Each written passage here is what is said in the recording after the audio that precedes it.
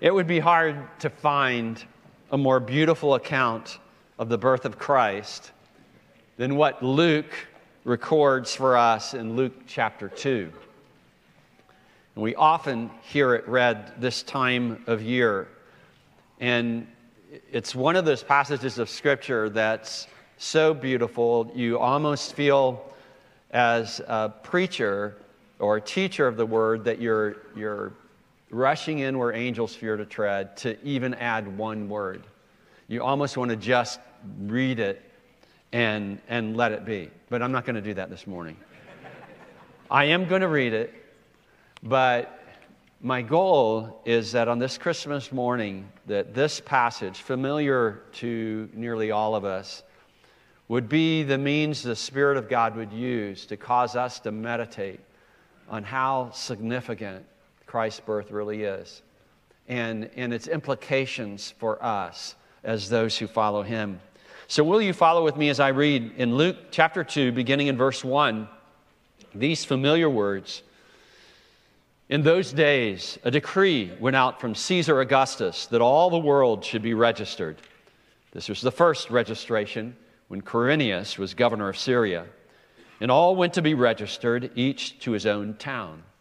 And Joseph also went up from Galilee, from the town of Nazareth, to Judea, to the city of David, which is called Bethlehem, because he was of the house and lineage of David, to be registered with Mary, his betrothed, who was with child. And while they were there, the time came for her to give birth. And she gave birth to her firstborn son, and wrapped him in swaddling cloths, and laid him in a manger, because there was no place for them in the inn.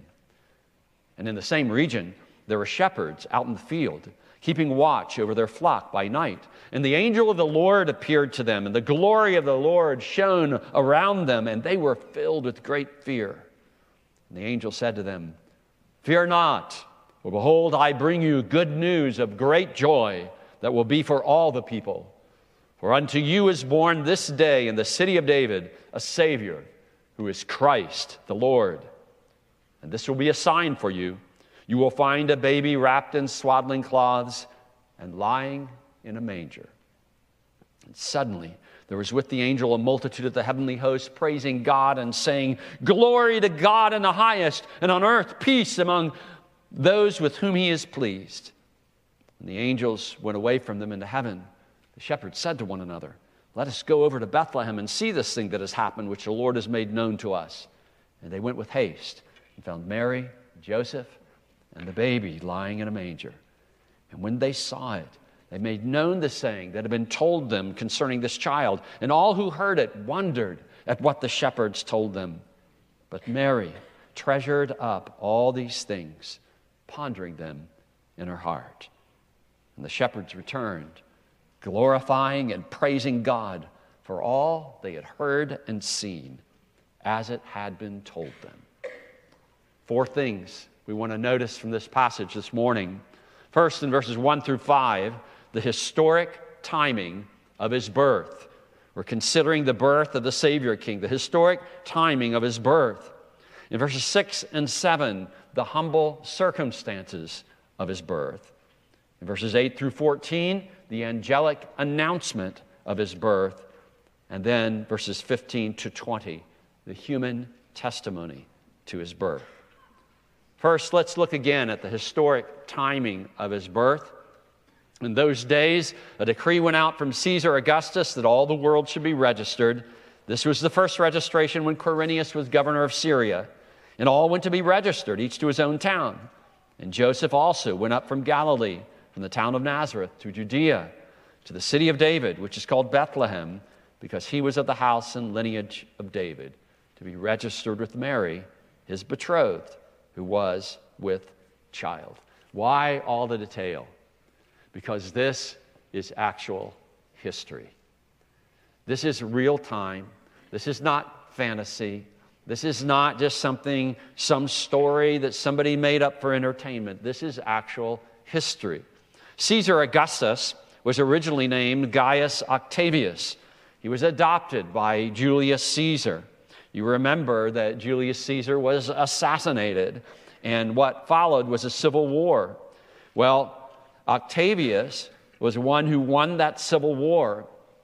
In 31 BC, his reign began, and in 27 BC, just 4 years later, a grateful Senate conferred on him the title Augustus, hence Augustus Caesar. He ruled until his death in AD 14, and his reign ushered in 200 years of peace called the Pax Romana, the peace of Rome. It was in those days that Caesar Augustus put forth a decree that all the world should be registered. In those days, all the world meant all the Roman Empire, because it was nearly inconceivable that anything beyond the territories of Rome ruled even existed. In fact, Rome's rulers were considered the lords of the earth. Eventually, they would call themselves Savior and Lord, leading to the cult of emperor worship. And for all this vaunted pride and power, the mightiest human being on earth, Caesar Augustus, ruling over the most extensive empire on earth, was subject to a far greater king, the God of the universe. For just as Proverbs tells us, the king's heart is in a stream of water in the hand of the Lord. He turns it wherever he will. Caesar's decree, however conceived for advancing order in the empire, had a divine purpose way beyond just registering people for the poll tax. That is, the per-head tax on those that were citizens. The God of history was making sure that the Messiah would be born in the town that the prophet Micah had foretold centuries before would be the Messiah's birthplace.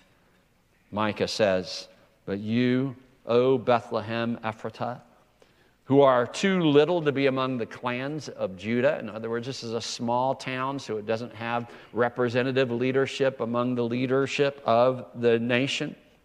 "From you shall come forth for me one who is to be ruler in Israel, whose coming forth is from of old, from ancient days." God moved Caesar to make a decree, to make sure that the Christ child was born where the prophets said he would be born. And so Joseph traveled from Galilee to Bethlehem. Look that up, 93.6 miles. If you're going interstate, it takes about 2.5 hours. But, I don't know, they wouldn't call it interstate in Israel, would they? If you're going highway, what do they call it in Israel? Have you all been to? It was in Hebrew. They didn't translate it, right? Okay. All right. Think about 93.6 miles, though, doing that on foot. Think about doing that on foot with your betrothed wife who is great with child. That was quite a journey, and it took a number of days. Joseph went to Bethlehem because he was of the house and lineage of David. Generation after generation, until the promised son of David, the Messiah, was born, who would rule a forever kingdom. God had been preparing this literally for centuries.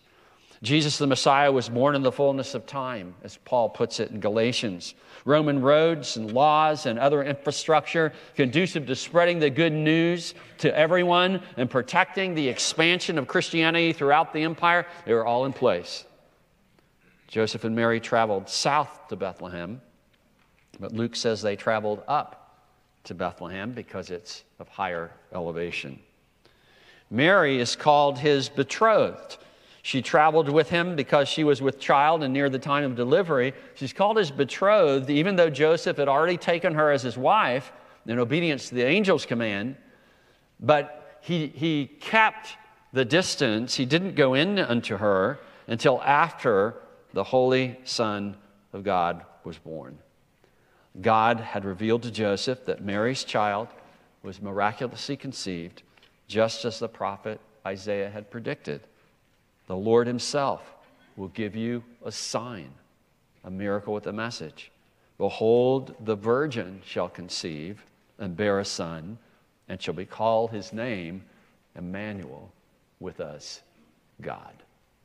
So the historic timing of his birth is all about God ruling human history so that his redemption plan comes to pass in the person of Jesus Christ, just as he foretold. Well, some things to think about. The God of our redemption rules the course of history, as the historic timing of Jesus' birth illustrates. So in what ways do you need to be trusting God during your own part of human history? Now, you're not Jesus. But particularly if you're trusting in Jesus, you're part of the redemption story. God isn't surprised that you're here. And God isn't surprised that you're trusting in Jesus. And God has had a plan for you from centuries before creation, in eternity past. And God has a plan for you in eternity future. Mary and Joseph's doing what God commanded them didn't make for an easy road.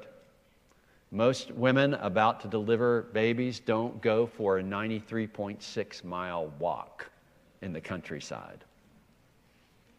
What hard things are you willing to endure to follow God's directives to you? Second, we learned the humble circumstances of his birth.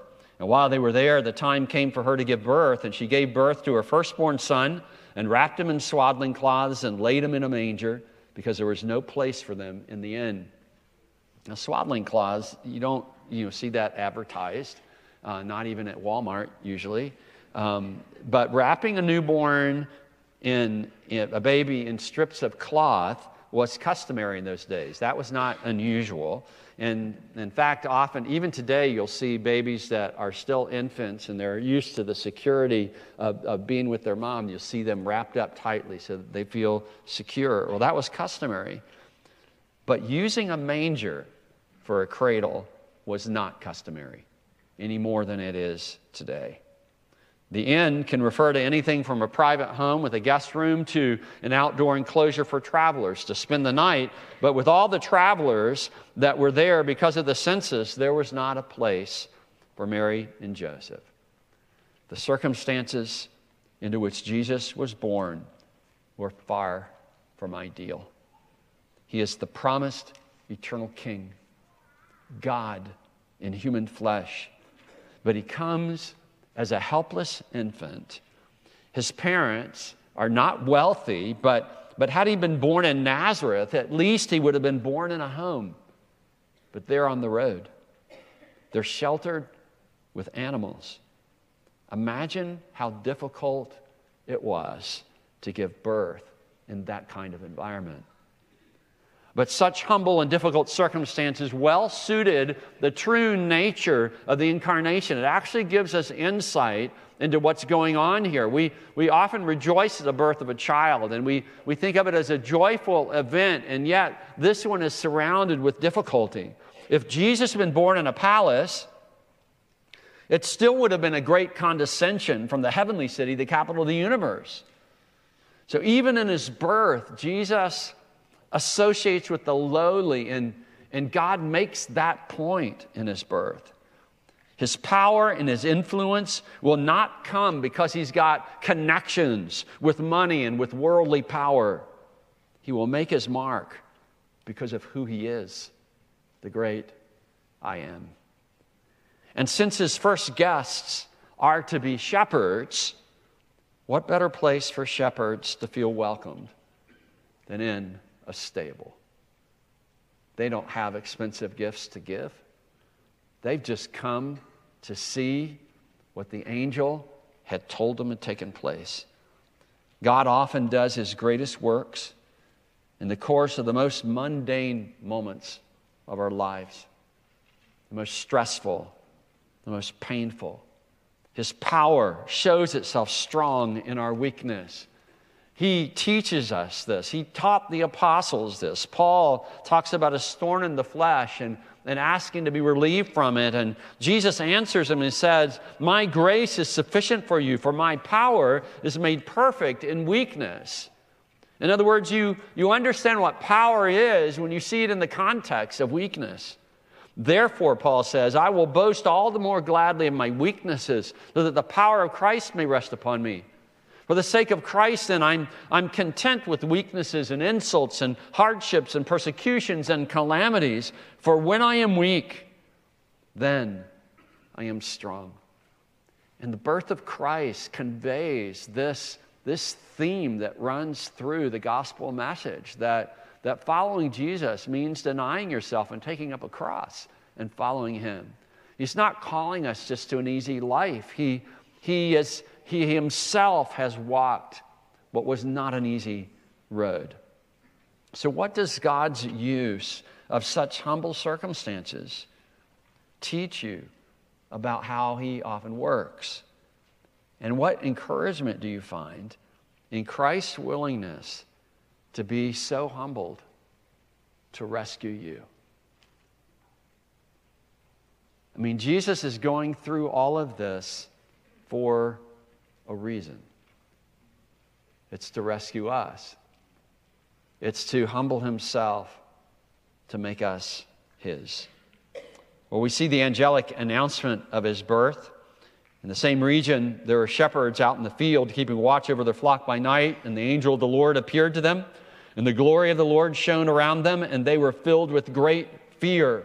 So when human beings suddenly encounter an angel, it is normal for them to be terrified. You search the scriptures, or if you've ever had an encounter with a spirit being yourself, you know that this is not something that anything that's not normal doesn't feel safe. And there's a sense in which angels are not safe. You remember the power of angelic spirit beings. An angel of death wiped out all the firstborn of Egypt, finally breaking Pharaoh's iron grip on keeping the Israelites as slaves. It was just one angel that destroyed 185,000 soldiers in one night, breaking Sennacherib's siege of Jerusalem. The cherubim and seraphim speak of burning ones shining with blazing light. And here the angel appears, and all around them is the Shekinah glory, the blinding light, the shining splendor of God in the middle of the night. You and I would have been terrified too. But the angel's words are words of the greatest comfort imaginable. Not just for the immediate alarm of encountering an overwhelmingly powerful spirit being, but the comfort for every soul longing to be free from the ages-long curse of sin and death and condemnation. The angel said to them, "Fear not, for behold, I bring you good news of great joy that will be for all the people. For unto you is born this day in the city of David a Savior, who is Christ the Lord." Literally, the angel says, I evangelize to you a great joy. When we talk about evangelizing, we're talking about bringing good news. It's good newsing to others. It's the gospel. The angel is announcing the gospel. And this gospel, the true gospel, centers on a person. It centers on a Savior, a rescuer, a deliverer, a healer. It centers on the Christ, the Messiah, the promised anointed one. It centers on the Lord, God himself. The term that he uses was used to translate both the Old Testament term Yahweh, the I am that I am, the he is, and Adonai, my master. The prophets had long before identified Messiah is also God in the flesh. You remember that Isaiah calls the promised virgin-born child Emmanuel, with us God. And later, this child upon whose shoulders the government would rest and whose kingdom would never end is called the mighty God in Isaiah 9. And notice the words the angel uses. Unto you is born this child. It reminds us of Isaiah's wording, unto us a child is born. Here it's even more poignant. Unto you means heaven's gift is for shepherds, Not just kings or scholars or the religious elite. It is for those who know they need a Savior. It's good news for all the people. It's good news for all the families of the earth, just as God promised Abraham.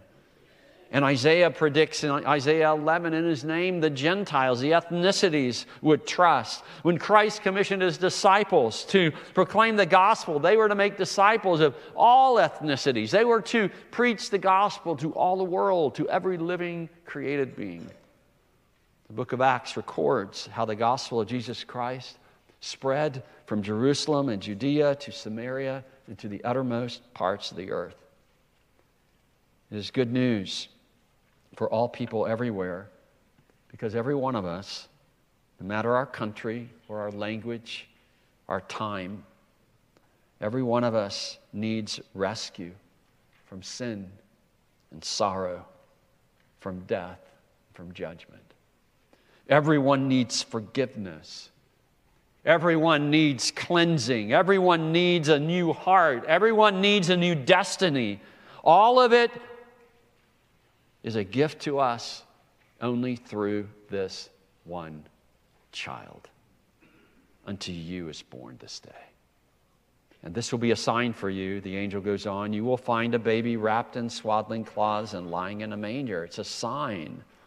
A sign is a miracle with a message. It doesn't seem all that miraculous to see a baby wrapped in strips of cloth.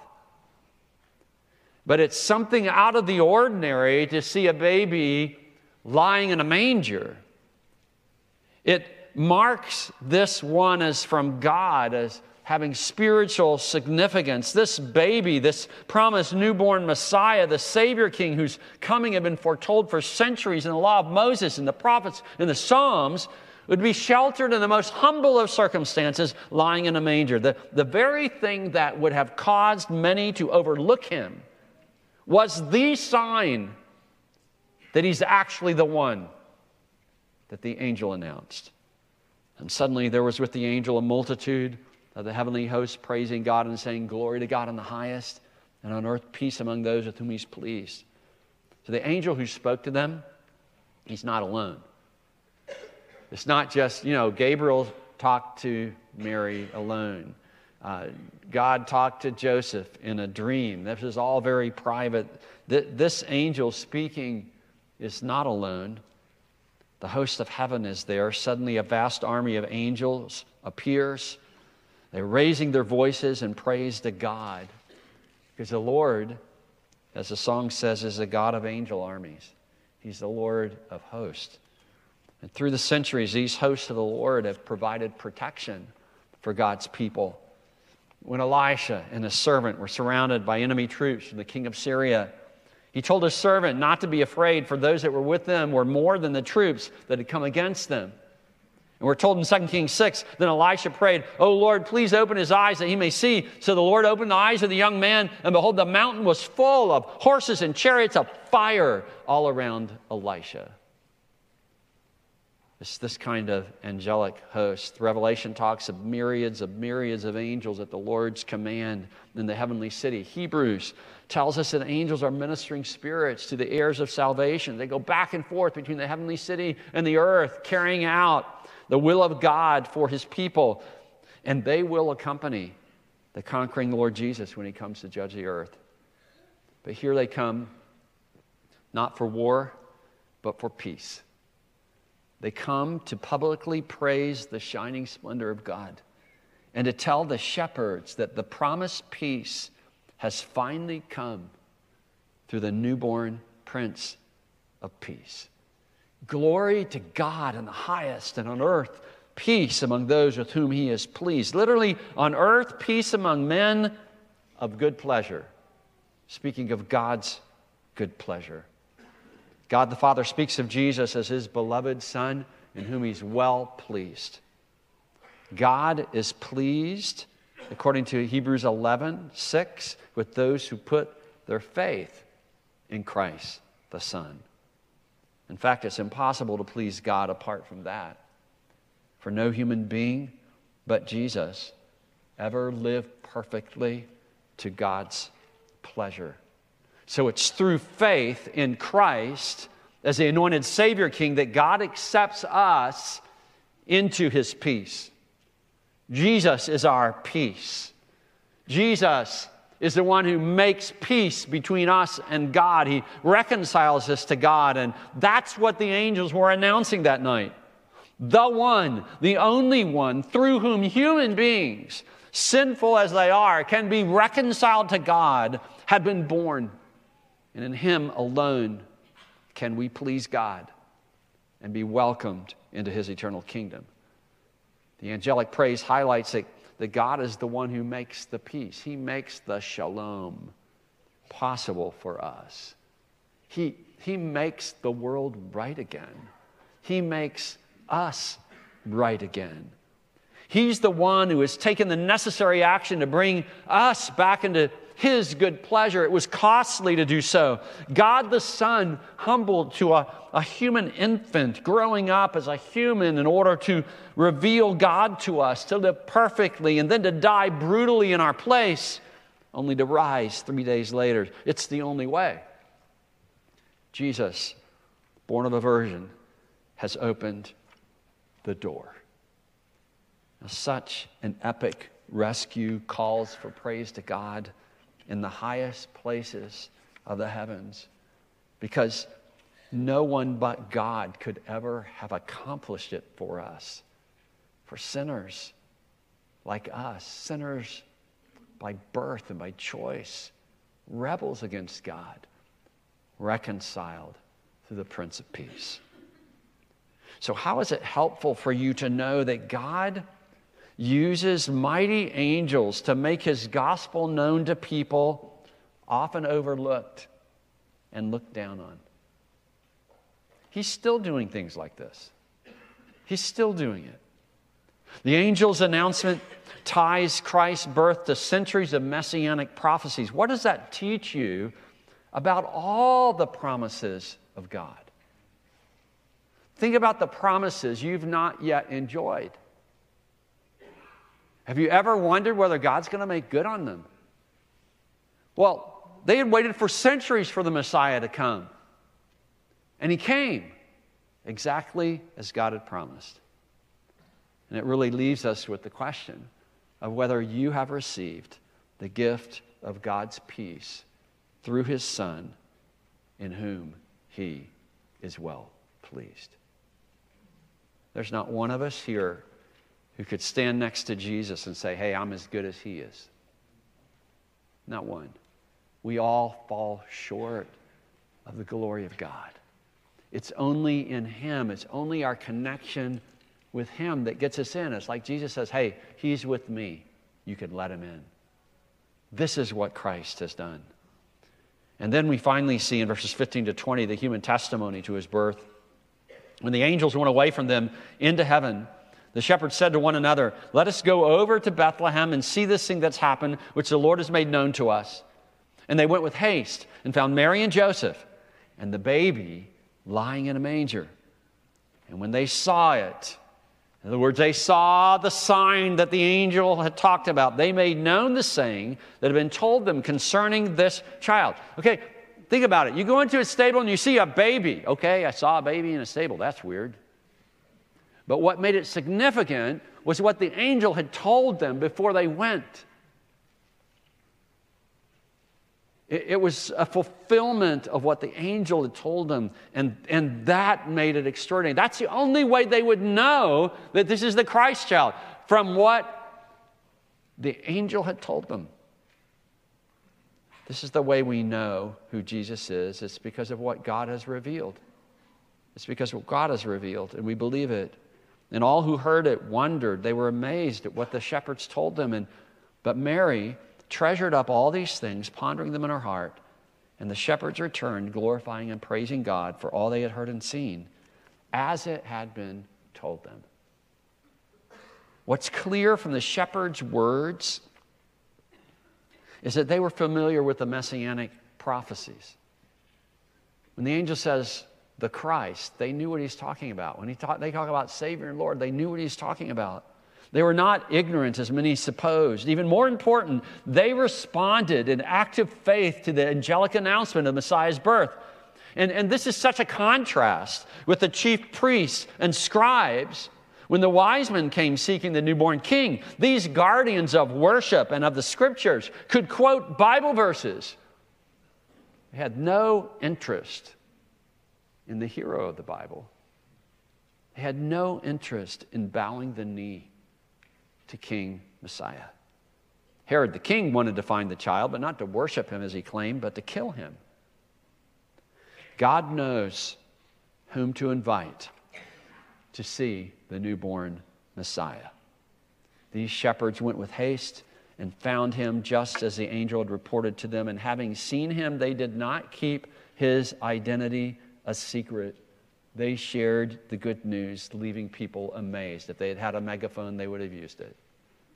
But everywhere they went, and they're nomadic people, everywhere they went, they told people about Jesus. Mary, on the other hand, treasured up these things, pondering them in her heart. She's very likely Luke's human source for the events of that night. Think about it. None of the disciples were there. There weren't any disciples. So how would we know about these things? Through the Holy Spirit, but also through the human witness of Mary. The beginning of Luke's gospel declares that he researched the things that have been taught about Jesus, and he likely had opportunity to interview Mary while Paul was in prison 2 years in Caesarea awaiting trial. Well, the shepherds went back to their sheep, doing what was their job to do, just as they had been doing when the angel suddenly appeared with such amazing news. But they not only told other people about it, they gave praise to God. They gave glory to him for all they had heard and seen. The angelic word proved absolutely true. And it still does. It's worth believing. It's worth acting on. It's worth sharing with others. And it's worth praising God for. Think how many things you're told are absolutely so. Well, they might not use those words, but they say, trust me, I'm telling you what's so. Think how many times those turn out to be lies, or at least mistakes. And yet, this message from heaven, this good news from heaven, is absolutely reliable. You can take it to the bank. You can live your entire life on the basis of it. You can bank your eternity on it. You can be sure that when your day comes and you breathe your last, that you'll actually be welcomed into heaven on the basis of the very words of God, who will get you there through Jesus. So for you and for us, how long have you known about Jesus Christ, the promised Savior? And with whom have you shared the good news? Who are some individuals that God has strategically placed you to reach with the good news of salvation through Christ? And when do you plan to share the gospel with them? Ever thought about how God orchestrated, all this history, and God uses all these humble circumstances, and God uses angels, but God uses human testimony to put forth the gospel. God has you placed historically where God wants you. The people you know are divine appointments. The people with whom you have influence, it's not just because of you that you have influence. It's because of God, the Lord of history. And you have a purpose every bit as large as that of the shepherds of making him known and giving him praise. As we consider this beautiful passage, we see the historic timing of Messiah's birth. We see the humble circumstances of it. We see the angelic announcement. And we see the human testimony to it. May God help us as we close out a year and begin the next to be like the shepherds who tell everyone the amazing things that we've seen and heard and give God the glory. Let's pray. God, I thank you for your word, and I thank you for your Son. I thank you, God, that you made crystal clear that this baby is like no other. You made it clear centuries before that the Messiah would be born as a child. Centuries before, that he would be not just man, but God.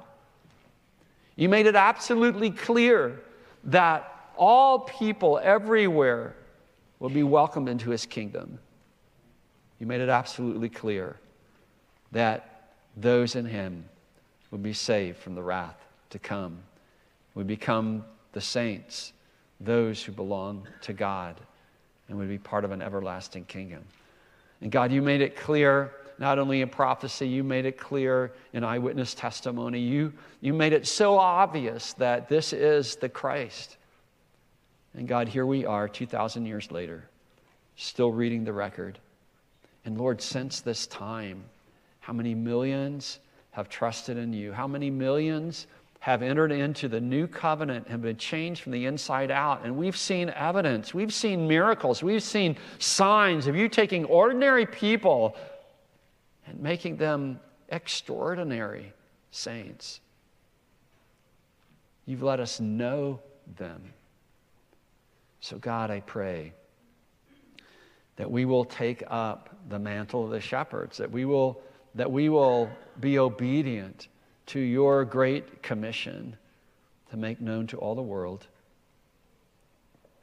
the good news of the Lord Jesus, the Savior, King. Lord, help us start with the people next to us. Help us start with those that we already know, and then, Lord, may it expand from there. And we pray, God, that you would cause the amazement and the wonder, and you would bring them to faith to make them part of the Messiah's kingdom. For it's in Christ's name we pray.